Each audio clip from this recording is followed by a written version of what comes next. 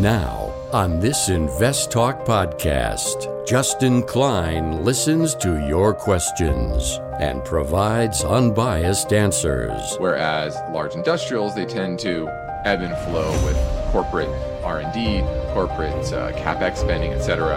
And GE is certainly along the lines of that. The chart is definitely in a downtrend, and it's definitely not cheap enough yet. Invest Talk. Over 43 million downloads and counting.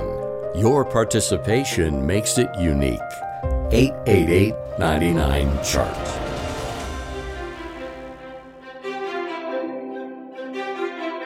At a time when investors are confronted with market volatility and a variety of challenges fueled by the uncertainty of inflation, unsettled geopolitical tensions, and economic pressures, Justin Klein and Steve Peasley stand ready to take your finance and investment questions and share their unbiased answers. This is Invest Talk, independent thinking, shared success. Invest Talk is made possible by KPP Financial, a registered investment advisor firm serving clients throughout the United States. The clarity for your path forward starts now. Here is KPP Chief Executive Officer, Financial Advisor, Justin Klein. Good afternoon, fellow investors, and welcome back to Invest Talk. This is our Thursday, July 14th, 2022 edition. I'm Justin Klein. I'm excited for this hour with you to answer your finance and investment questions and give you my straight and unbiased answers.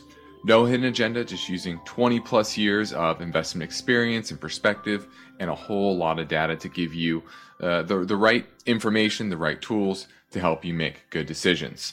So this market is interesting, and there's always big news events kind of coming out each day. We are in the midst of earnings season. We have inflation numbers. There was the CPI yesterday, the PPI today, which I'll get into in a minute. You have different kind of vacillating expectations for what the Fed decision will be at the end of the month. And all of this is bringing levels of volatility that, frankly, if you're relatively new to investing in the stock market, well, you're probably a little queasy. You're not used to this level of volatility. Honestly, this is a more normal market. Market reminds me a lot more of pre-2008 than it does post-2008. And that's frankly a healthy thing. Okay, volatility is good. It shakes out the weak hands, gives you opportunities to buy up good values, and there are plenty of those in today's market. So while today's investment situation is different than you've experienced in the past, it just simply means you have to sharpen your focus and do your best to avoid the risks and find those opportunities. And that's what we're here to help you do. So my goal will be to help you understand this market environment. And I invite your phone calls and questions on our anytime listener line, 888-99-CHART, live during 4 to 5 Pacific time or after hours. Same number. You can leave a message and we'll answer it on the next show, just like this caller did. So let's pivot to our first question now. Hi, Steve and Justin. This is Mike from Tracy. How do you guys determine a value stock? And does the value stock change in different economic conditions? Great show, avid listener, client, and I greatly appreciate you guys. Have a great day and look forward to hearing your answer. Bye.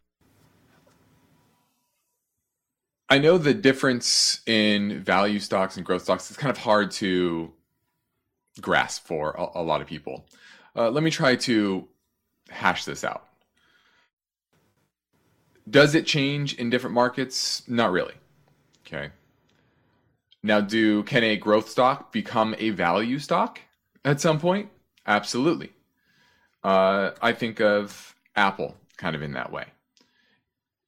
It's more of a hybrid stock now. There's usually a middle period where they're above average. They have above average growth for the economy, right? They're not just growing with the overall economy. But they're lower growth than they have in the past, a lot of times because they just got so big, like Apple, and then in law of large numbers, it's hard to continue to grow at a very fast pace when you're so large, okay? And so companies mature, the ones that can actually truly grow into the valuations that the market has put on them when they were growth stocks, those tend to slowly migrate more towards value companies. And value is typically more to do with the multiples that it's trading at: price to sales, price to book, price to earnings, price to cash flow, etc. Those tend to be lower than the average of the market. Okay. Some are better than others. Some of those metrics are better than others, depending on the industry. For example, price to book in the finance industry is not a great metric, to be honest with you, for the most part, because of all the different accounting chicanery that goes on within that space and the complexities there, and just not really a great metric overall. But that's what you're looking for, are companies that are trading at lower than average multiples to the market. Growthier stocks, they trade at above average multiples. Same type of metrics: enterprise value to EBITDA, price to cash flow, etc. And that's the market pricing in growth, above average growth, well into the future. And sometimes that's okay. Sometimes you're willing to pay that premium because you have confidence in that growth. What happens in times like you saw over the past few years is the market gets overzealous, and they think that all of these names, anything that's in the tech space, in the cloud space, go back to 2000, anything that was related to the internet and technology, everything was just going to continue to grow at this crazy pace, and putting super, super high projections on what the value will be 5, 10, 15 years from now, what the business will be far out. Okay. The problem is that the reality of the situation is most of those companies are never going to reach the hype that the investors are putting on it, and internal managers and the C-suite is expecting for the business long term. So that's the difference between growth and value. And sometimes the growth stocks are in a different sector than it typically is. For example, housing stocks, home builders, before the financial crisis, were kind of priced like growth stocks. There was an expectation that these companies were going to just continue to just print money because the housing market was expected to continue to grow. There's a lot of money flowing there. Their profits were very high, and they didn't see that cyclical nature of the business. And frankly, most businesses are cyclical, and that's why in the good times, the multiples that companies that are put on companies in the marketplace are typically too high. And when the tide kind of turns, just like you've seen over the past 6, 9, 12 months, depending on which stock you're looking at, those multiples tend to come down. So hopefully that give you an overview of growth versus value. There's no finite definition of what that really looks like, but it's a philosophy. It's a general philosophy of trying to find companies that are relatively cheap compared to their expected cash flows going forward, and the history of where the stock typically trades. Now, my focus point today is based on this question: does a dormant IPO market give us reliable insight into investors' view of risk? Now, according to Ernst & Young, in the second quarter, the global IPO market slowed by 65% from a year earlier in terms of total capital raised. What does that tell us about the sentiment out there in the market today? That's what I want to touch on. I also want to look at the higher interest rates for governments and government budgets. How high can they really raise interest rates and not squeeze themselves? And then the changing of the American consumer. How have consumer habits evolved since the pandemic and since the height of the pandemic? Let's just say that. And how will that feed into corporate profits? And then lastly, the SEC chairman, Gary Gensler, had some interesting statements in regards to the China audit bill and how regulators here in the U.S. are going to, hints at how regulators here in the U.S. are going to approach these Chinese companies that are listed on our exchanges. So those are the things that are on the docket for me, but ultimately, number one will be you. You're on the docket and your calls. So I encourage you to reach out, and give me a call at 888-99-CHART. Let's take a look at the market today. The S&P was down about 11 points, but a big rally from the lows of the day. JP Morgan came out with earnings, certainly weaker than expected. And that was down modestly, about 3 or 4%. So, decent down day there. But what was interesting was the evolution of the Fed expectations for the Fed meeting later this week in regards to 75 or 100 basis points. At the close of the day yesterday, there was over an 80% chance that the Fed was going to raise rates 100 basis points at the end of the month. Now, based on some comments from some Fed figures, 75 still seems to be the likely scenario, although neither are a lock yet. It's gone down from 80.3% odds at the close of yesterday of 100 basis points. Now it's down to 44% and 56% that it'll be 75 basis points. So still a little bit leaning on that 75 basis points, and that was kind of walked back, I think, by Fed officials, that the market was pricing in a more hawkish Fed just in the near term.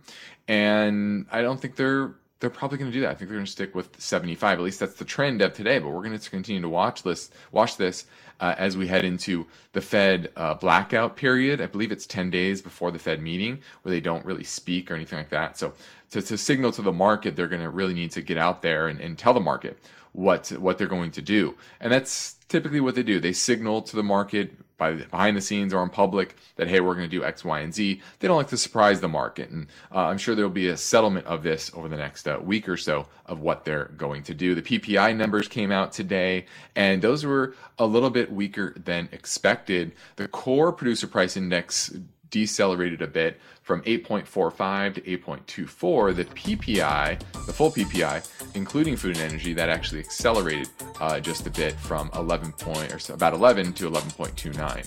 So that was the reading on the PPI number there. Now, this is Invest Talk. We're quickly heading into the weekend. How will the market end the week and end option X week? Well, what can it mean for your portfolio? Everyone's situation is different, and that's why we take your calls, and I'm here ready for them at 888-99-CHART. Why do listener questions make Invest Talk better? Which of these would you recommend? Because each caller presents fresh questions in their voice. I was curious if you still think aluminum has a ways to go from here. When do I know the right time to take profits? Should I be looking for an exit? Should I be holding here? And listeners instinctively realize that Invest Talk uniquely offers a welcome dose of investing satisfaction. I think you have a terrific show, and I've learned a whole lot. Hey guys, love your show. I've been listening for several years now, and I've learned a lot. Justin Klein and Steve Peasley understand what investors need and want. I would look at it from a tax perspective. If there's no tax implications, move on, find better ways to use that money. I'm going with the odds. I think a half position now would at least get you in it and get you watching it so you won't lose track of it. Don't forget to call Invest Talk, 888-99-CHART.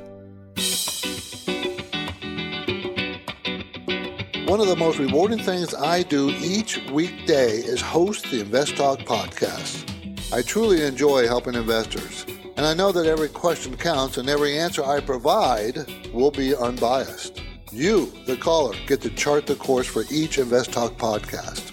Call with your questions anytime, day or night, 888-99-CHART. We're going to go talk to Taylor in Philadelphia, looking at SPBO, which is the Spiders Portfolio Corporate Bond ETF. Do you own it or looking to buy it? Yeah. Looking to buy it, and I had heard you guys talking recently. I think you had mentioned that you saw some opportunity in corporate bonds, and that you actually liked buying the individual bonds versus the funds. I wasn't sure if there was an advantage to owning the funds, if it was more liquid or less liquid, or if it was still better to go in and pick a handful of actual bonds and buy those instead. Well, a fund like this is definitely going to be more liquid. Okay. You can intraday trading, you can sell it all at once, as opposed to if you own a smattering of bonds. We do bond ladders, for example, for our individual clients.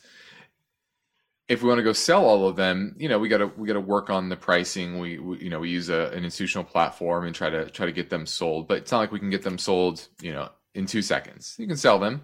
There's typically some small trading costs there, whereas something like this, easy trading costs. Okay.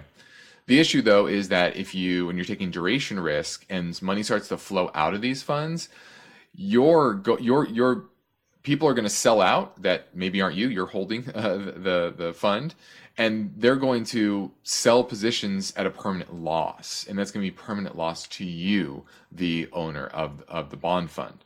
So whereas an individual bond interest rates go up, they might go down near term, but that's all paper loss, because as long as they don't default, they're going to go back to par. You get maturity, you get back to all of your principal, etc. And you don't have to worry too much about that. You just, like I said, hold those to maturity. So that there's more risk of permanent loss in the corporate bond space, or the fund space, excuse me. And so that's why we like individual bonds if you have the money, but you need to buy $5,000-$10,000 lots of bonds. You need to diversify. So you need a good amount of money invested in the corporate bond space to get that diversification from a duration standpoint, from a credit standpoint, etc. So if you have the money, we encourage individual bonds. If you just want liquidity, you don't have a ton of money, something like this, SPBO is just fine. Thanks for the call. Now we're going into a break, and on this side, I'll dig into my main focus point today. It's about the dormant IPO market. So I'm taking your calls live at 888-99-CHART.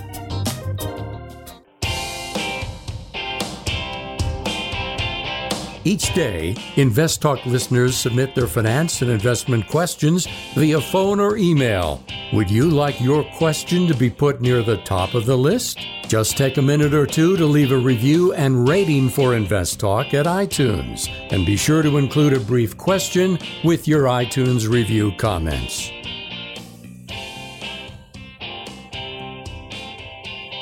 Now, my main focus point today is in regards to the IPO market. And this is a great lesson that all sectors, all parts of the market are cyclical.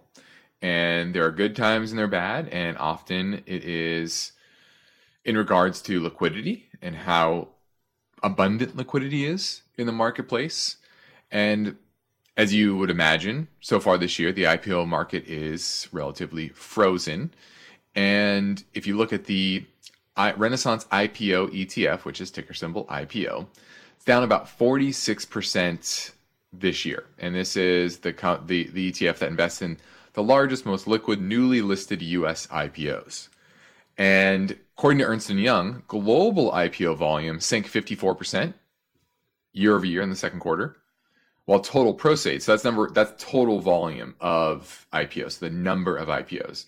But the amount raised is actually down 65%. Because remember, there are different sizes of IPOs, and the bigger ones are certainly having more trouble. A couple of software vendors, JustWorks is one, and food retailer Fresh Market, they actually withdrew their IPO paperwork on Wednesday, and they don't have any plans to go public at all. And they didn't provide a reason. And clearly the reason is liquidity has ebbed and marginal companies are no longer suitable. There's not enough capital to get investors excited to invest in these names. Even JustWorks, which is actually profitable. It's kind of, I know, shocking that there are profitable IPOs, but JustWorks recorded a net profit last year, and revenues as of May were up 32% to nearly $1 billion.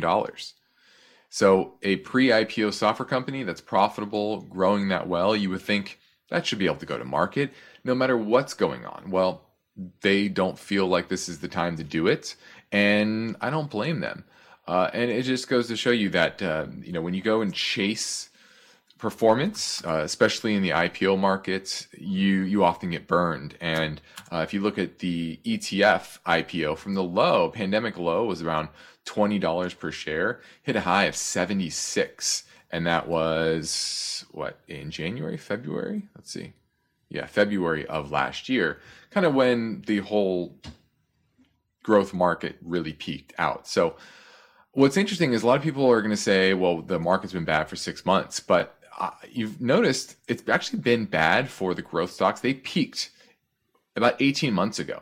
And that's really when interest rates bottomed and then obviously accelerated in the fall of last year. But that's another reason why the IPO market just simply becomes frozen.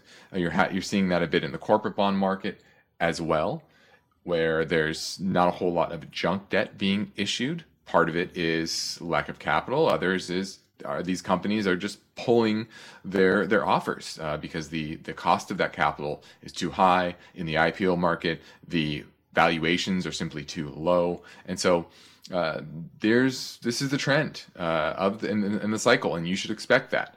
And it just shows you the sentiment in the market as a whole is pretty washed out. And I really think that. And what's interesting over the past couple of days is you've seen the news on earnings with JP Morgan. You see the inflation figures a bit hotter than expected, rising expectations of 100 basis point increase in Fed funds rate at the end of this month. And the market really hasn't broken down. And so this is a lesson you should all take about when the market will turn. It's usually when there's bad news and the market doesn't go down. And it's same for an individual company. Think of a lot of these growth names that are down 60, 70, 80, 90%, some of them.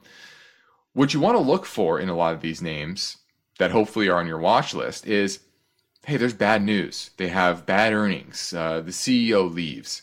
Something that you would expect the company to drop 5, 10, 15% on that particular news, and market shrugs it off. Doesn't go down. Maybe it even goes up. It just doesn't react the way you expect it to. That's often a sign that, hey, everything's washed out. The sentiment's washed out. All the weak hands are gone. And there's only left for people to start accumulating that stock again, or the market again.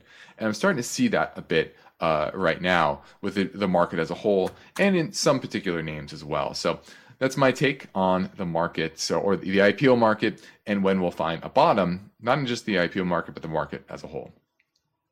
Now, on the next Invest Talk, the story behind this question: which is it? A great resignation or the start of a trend to lock in jobs before the economy gets worse?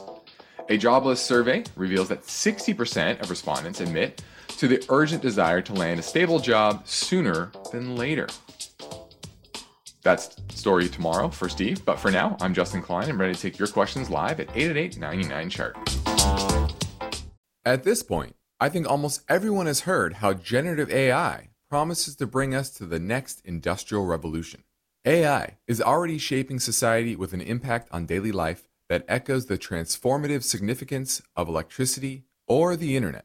As we take steps to embrace the potential of generative AI, we need to remain vigilant with regard to its exploitability. This is where HackerOne comes in. HackerOne's AI Red Team addresses the novel challenges of AI safety and security for businesses that are launching new AI deployments. The HackerOne approach involves targeted offensive testing by harnessing the collective skills of ethical hackers who are proficient in AI and prompt hacking. In short, AI red teaming is the practice of stress testing AI models and deployments to make sure they can't be tricked into providing information beyond their intended use, and that security flaws can't be exploited to access confidential data or systems. HackerOne seamlessly integrates with your existing tools to enhance communication and collaboration across development, security, and IT teams.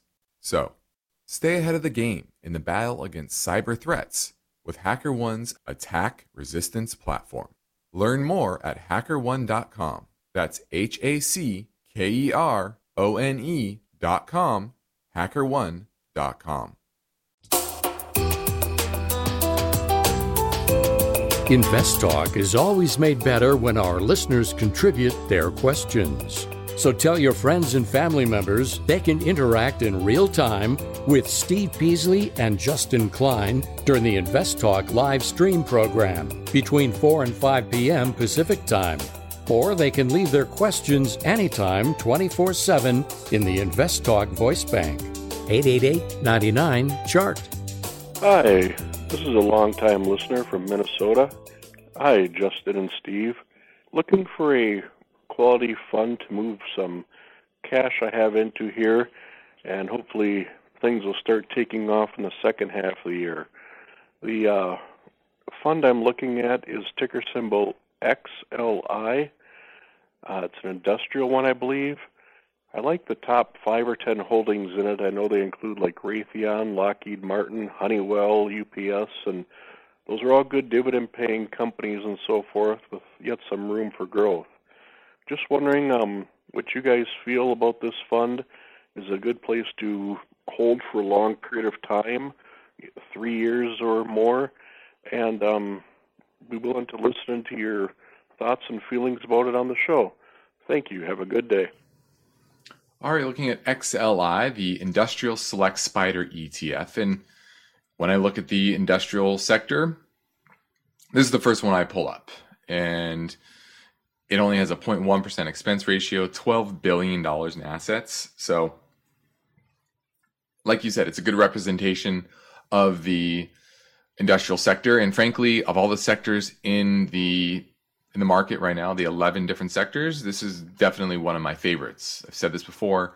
Many companies are reindustrializing our country, reinvesting in production and manufacturing here in the United States. And that's going to help those companies that can provide the raw materials, the tools in order to make that happen. And I wouldn't say Raytheon and UPS, the top 2 holdings, are some of those, but Union Pacific would certainly be one to move a lot of those goods. Honeywell, a pretty big industrial conglomerate. Lockheed Martin, once again, along with Raytheon, probably not one of those, but there's 72 different holdings here. So there's a lot of good ones, a lot of just okay ones, but it's a good broad basket if you want to get exposure here. Are there better ones? Maybe.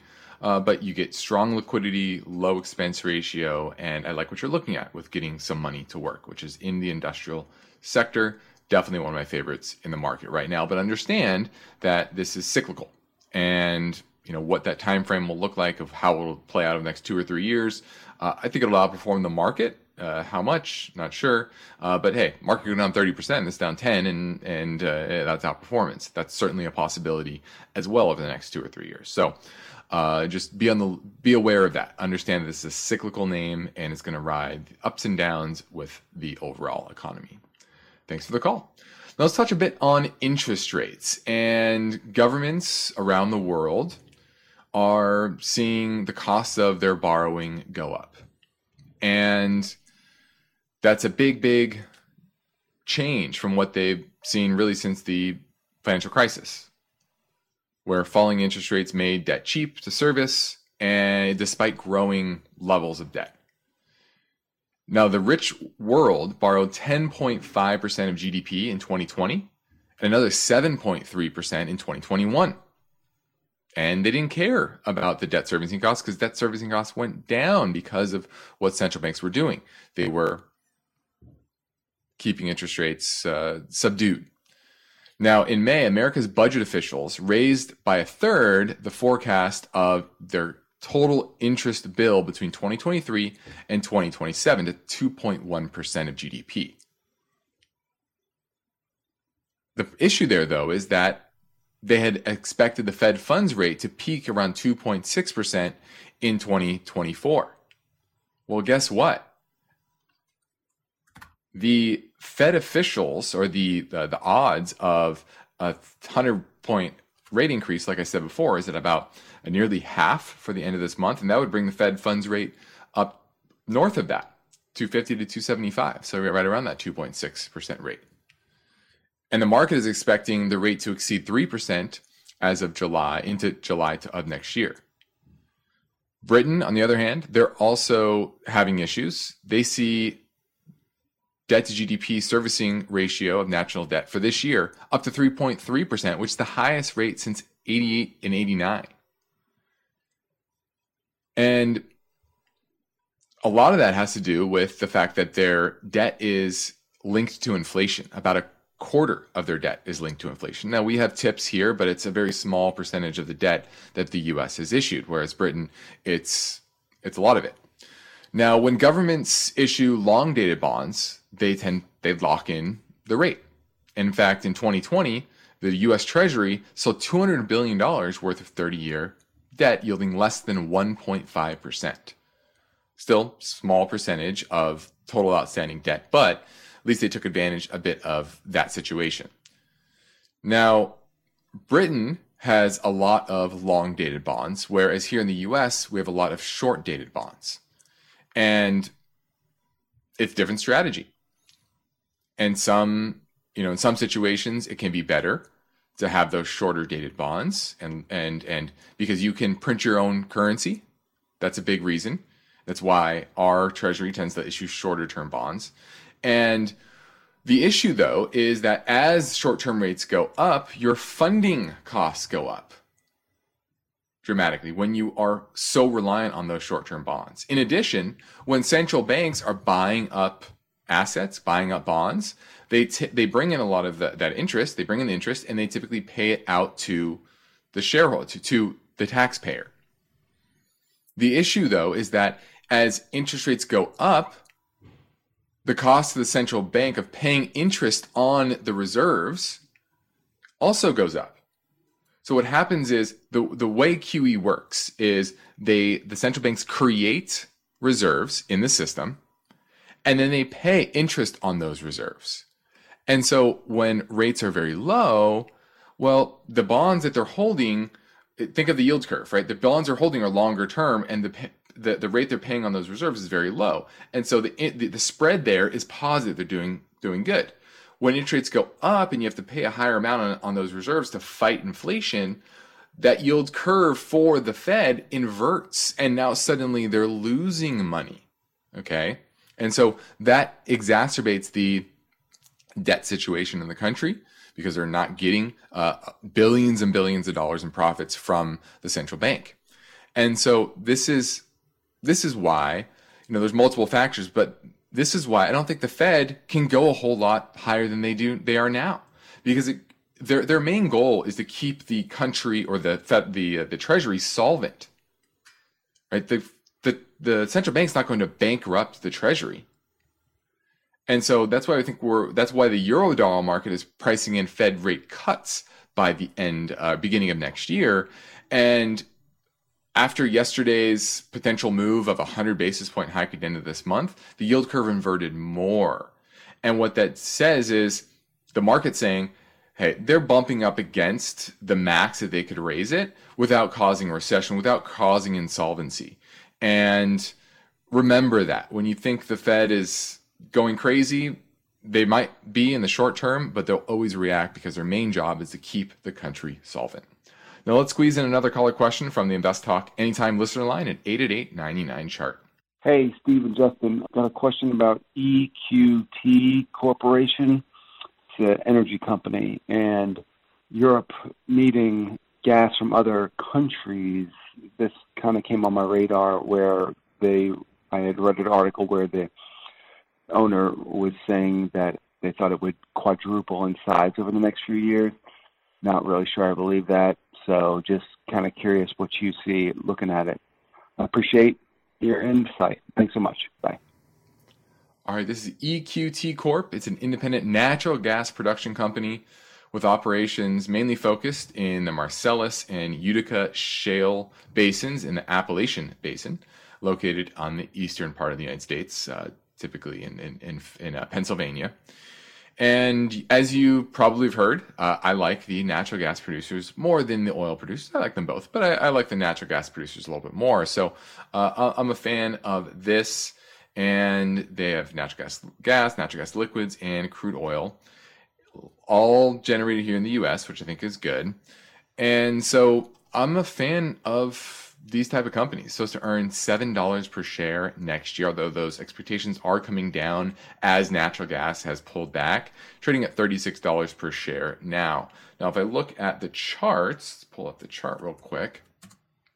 It's certainly pulled back with all of the natural gas stocks, but it's performed fairly well, especially over the last week or so. So it's pulled back from 50 all the way to a low of 30 and change. 31 and change. Now we're at 36. So I'm a fan of EQT.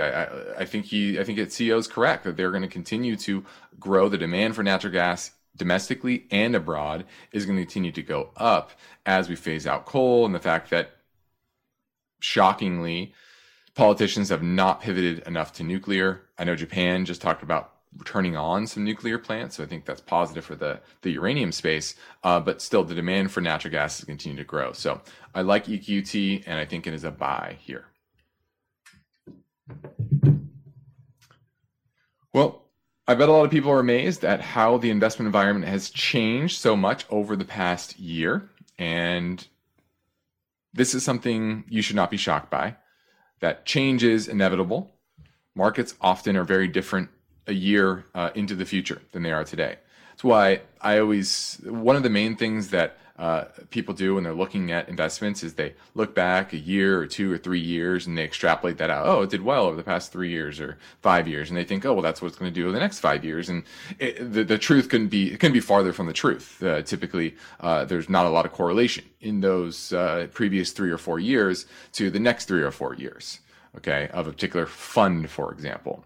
And so these times are a reminder of that things shift, things are cyclical, and you need to be prepared for any market. You need to have the tools to allocate your capital correctly. And so if you need help understanding whether your capital is allocated, your 401k, your IRA, your trust account, your brokerage account, your Roth IRA, whatever it is, I encourage you to reach out to myself or Steve Peasley at our company KPP Financial, based in Irvine, California, where we provide unbiased guidance both on and off air, and we practice parallel investing, which means we invest right alongside our clients. So if you want to set up a free portfolio review assessment via telephone or GoToMeeting, just send us a message through investtalk.com or give our office a call at 800-557-5461. We'd love to help you in any way, and the sooner you contact us, the sooner we can get your portfolio optimized. Next up, we will tackle another caller question, so hang on. The Invest Talk Voice Bank never closes. I have a question for you about Amazon. So your questions keep coming. Question about PE ratios. And that's okay, because Steve Peasley and Justin Klein specialize in unbiased guidance. If I'm looking at a dividend company, I'm looking for consistency of earnings and dividends. Your standard daily chart typically goes back 1 year. Steve and Justin are fearless, so don't forget to call Invest Talk. 888-99-CHART. Hi, Steve. Justin. I'm calling from San Francisco, KDOW, and thank you for taking my call. My question is, what is the difference between Broadcom and Qualcomm? And do you have a preference? Thank you, and I'll be listening as usual. Bye now. All right, looking at Broadcom and Qualcomm. Well, I will say they're definitely different. They're both in the semiconductor space, very large market cap companies. Broadcom is a bit more diversified. They make analog chips, so very simple chips for telecom, industrial, automotive, computing markets. Very good company. So certainly should be on everyone's watch list. Long term, they have consistent, strong return on equity, and I like that. Whereas Qualcomm, that's going to be a little more sophisticated chips, but targeted towards the wireless market, and certainly that has grown dramatically over the years. And they have very good technology IP. And that's helped their business be more consistent, in earnings to really skyrocket from $3 in 2019, so it's to make $12.58 this year, $13 next year. And so both are very good. If I'm going to pick one, though, it's probably going to be Qualcomm. And that's because of that IP and the fact that the world's just continue to get more mobile.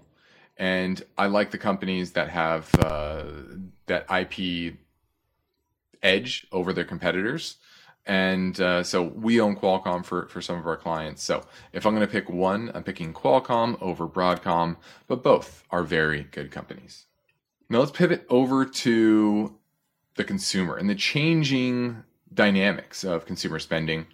And what's interesting is that there was a huge shift during the pandemic. By spring 2020, goods accounted for 42% of household spending in the US. That's up from 36% before the pandemic. Services were down from 64 to 58. A $900 billion shift. Okay. And that started to go the other way now. Spending on services has now rebounded. This is published on May 27th. And as of in April, spending on goods fell in the year to April at only,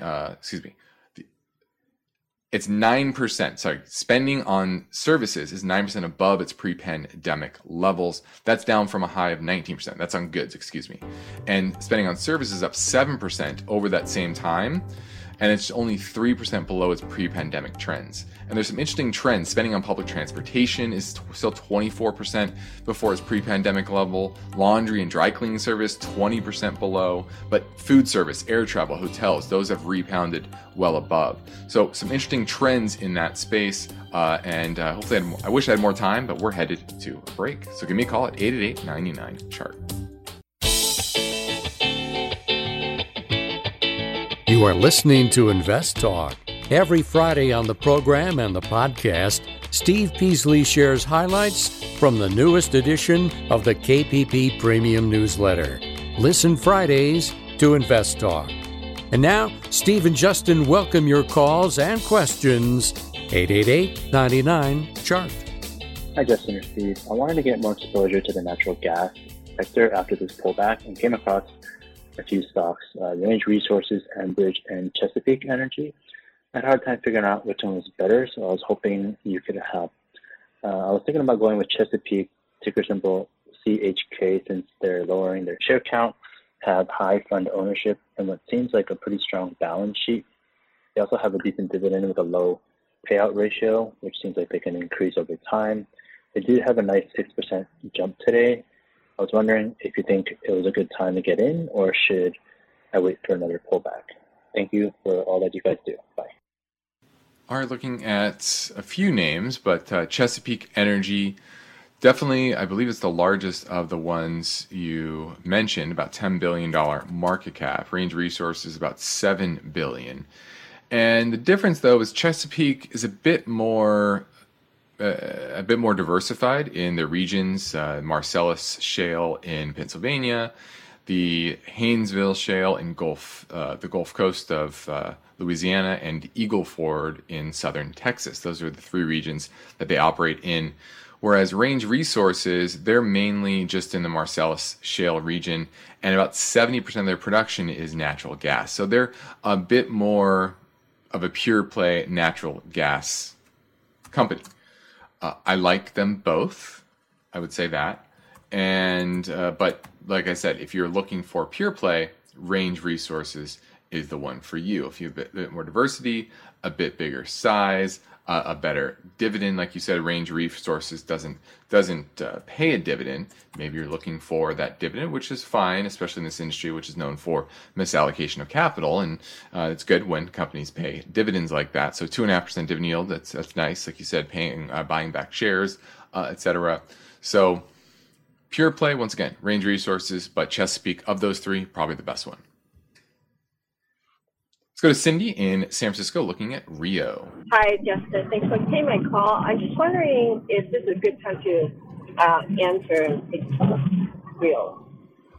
Well, the issue with Rio is that its business is slowing pretty dramatically, but it is near some major support. Let me go back here. Yeah, never mind. It's not. The next big support level, it's going to be around $50. So that's what worries me, is the chart technically remains very weak. It's broke below the recent lows and looks to be going to the next support level, which, like I said, is around $50. That's 54 and change right now. And certainly the economy is slowing. That's going to hurt the sales and the price of their raw commodities. They're well diversified, good company, but I would be patient on this. Not the top of my list of the commodity names that I'd want to own. Iron ore focused, They do have some aluminum, copper, diamonds, gold, etc., but certainly very focused on that iron ore.